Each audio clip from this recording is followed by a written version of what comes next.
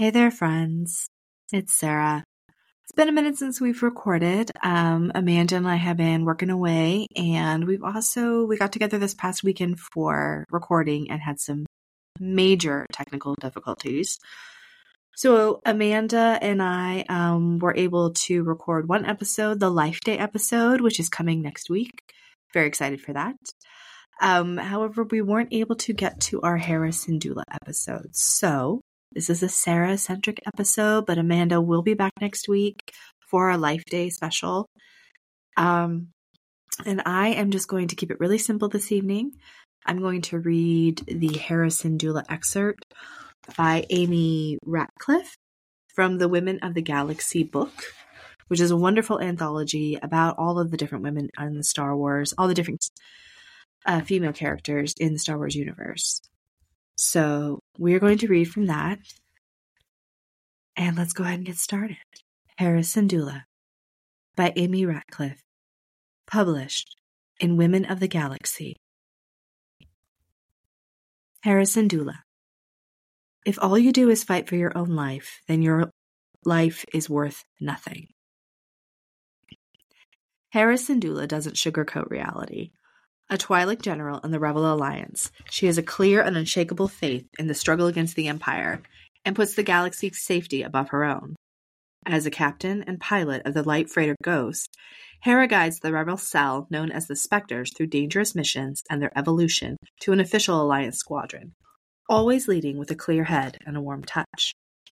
Kanan Jarrus, Zeb Orrelios, Sabine Wren, Ezra Bridger, and the astromech Chopper all depend on her.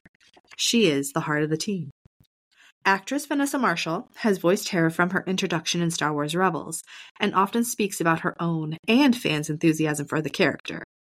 What I love about Hera is that she manages to be very nurturing and kind, and everything we would want in a mother figure. But she's also very fierce and strong, and her talents in the areas of fighting and flying are also very impressive. Not that those things are mutually exclusive, but I think that she is such an elegant combination of those things that she makes a pretty powerful icon for young women to look up to. I think anyone can draw strength from her.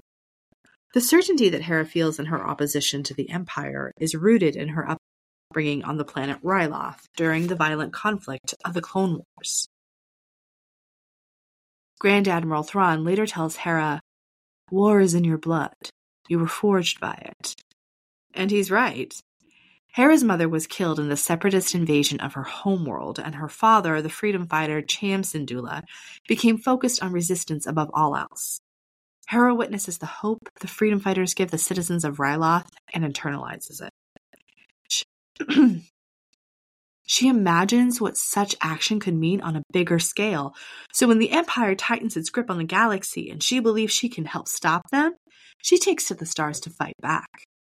Although her father would prefer that she stay and fight at home, and Hera recognizes the planet's peril, she knows that if the Empire itself is defeated, every planet has a chance at a brighter future.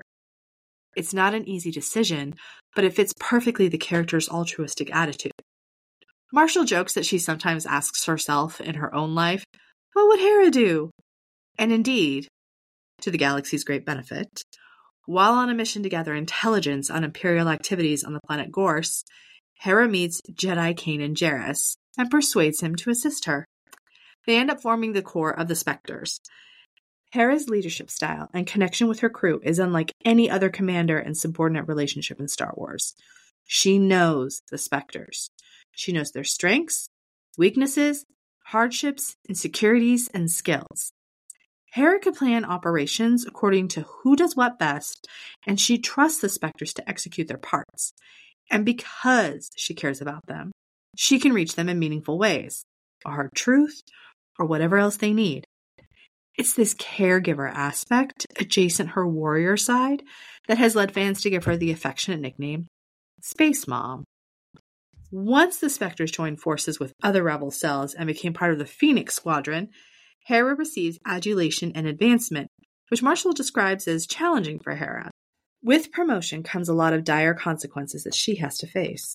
With a great number of ships comes a greater possibility of losing one of them, if you will. So I think she had to experience different kinds of losses, and that definitely takes its toll because she cares so deeply about all of them. The cause is important, but it breaks her heart to lose anyone at the expense of winning a battle. And she does lose someone close to her, sacrifices himself to save the lives of the Ghost crew, and destroy a crucial Imperial fuel depot on Lothal. Hera suddenly has to process intense grief right in the midst of battle. Kanan's death rocks her belief that the Spectres will get through every mission unscathed, and represents a deep shift in her worldview. The nickname Space Mom finds new meaning when Hera gives birth to Jason Syndulla, her son with Kanan. Born after the liberation of Lothal and his father's death. In the novel A New Dawn, we see the early stages of her relationship with Kanan as she persuades the then selfish and on-the-run Jedi to rebel and become the space dad of the Spectres.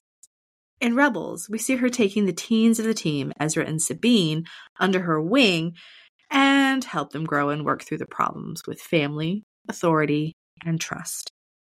And we see that while she puts the larger stakes first and respects the chain of command, her dedication to the Spectres means she'll put herself at risk to help or protect them, allowing herself to be strategically captured by the Empire more than once when she can't swoop in and fly them to safety.